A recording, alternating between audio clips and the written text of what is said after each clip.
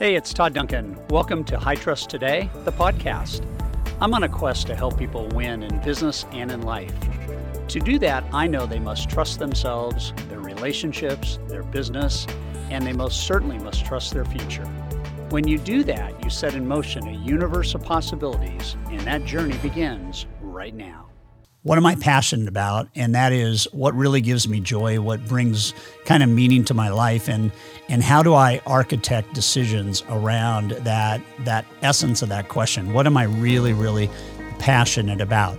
And I think that the kind of the ultimate goal in life is to align what you're passionate about with who you are each and every day. So vocationally and personally, and all those things that I think go into making you feel complete, right? And people that align what they do with their time with a passion that they have and what brings them kind of that joy and lift in life are people that traditionally get a little bit further in life, have a little bit more meaning in life, and I think at the end of the day have a more kind of deep payoff with what they do with their time and the exchange of time for whatever it is that brings them passion. So the first phase is acceptance, accepting that you have a negative voice, right? I think it's pretty much everyone in here. So we're past phase one, that's good, right?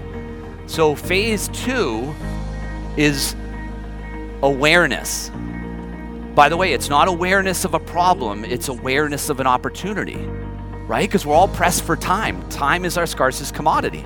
So if we could get more time out of our day, for instance, stop continuing these debates back and forth with our negative voice, then we can do some remarkable things in the same amount of time each day.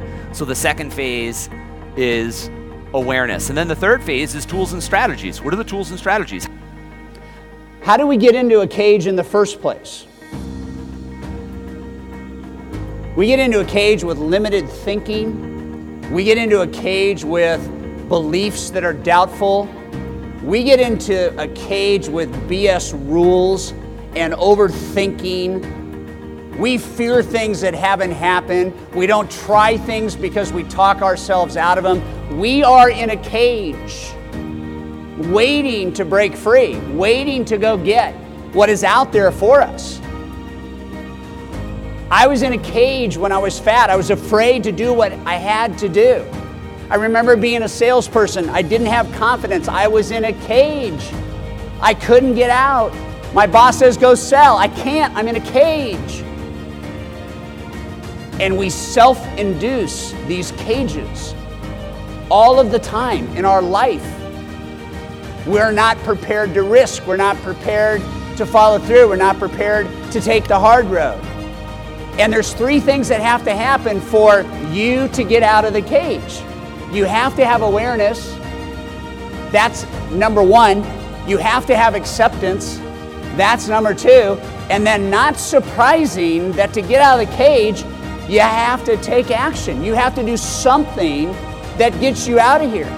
Looking at anything that you are doing manually that you can create a one-time automated solution to, whether it is sequential videos, whether it is a complete video answering the 10 most frequent questions a borrowers ask, whether it's a marketing approach letter that you want to design. One-timing as a definition is doing one time what you can use anytime, over time, from an automation standpoint or an already designed standpoint, so you don't have to create it on the fly.